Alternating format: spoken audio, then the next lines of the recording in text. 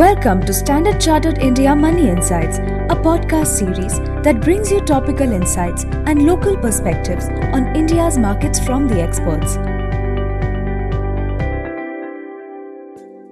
Hello everyone, my name is Ravi Singh.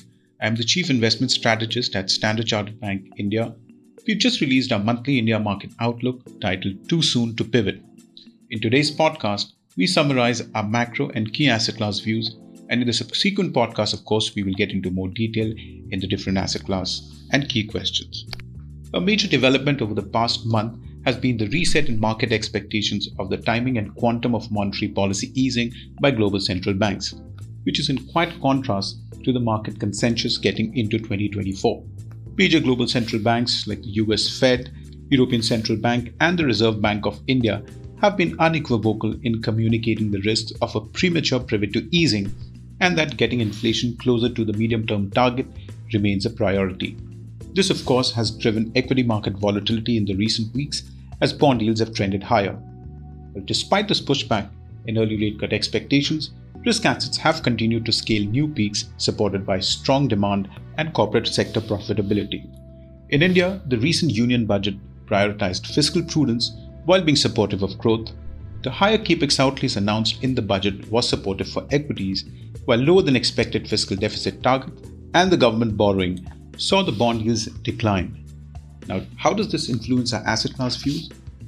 We remain constructive on domestic equities over the near term, as we see them supported by strong macro fundamentals amid a growth-supportive fiscal budget, resilient corporate sector earnings, robust domestic investor flows, and pre-election optimism. Within equities, we stay overweight large cap equities given higher margin of safety in terms of earnings and valuations and stronger balance sheets to cushion the impact of tighter financial conditions. On sectors, we prefer a barbell sector strategy where we have preference for domestic cyclicals and accordingly maintain an overweight on consumer discretionary and industrials. We balance this by a defensive tilt in the portfolio through an overweight on healthcare. Now coming to bonds, we expect it to outperform cash as domestic bond yields trend lower over the next 6 to 12 months, while we remain neutral on bonds as attractive absolute yields are counterbalanced by below average yield premiums and stretched medium-term fiscal position. Nonetheless, improving bond demand and supply balance amid lower than expected government borrowing and India bonds' recent inclusion in the global bond index are tailwinds for bonds.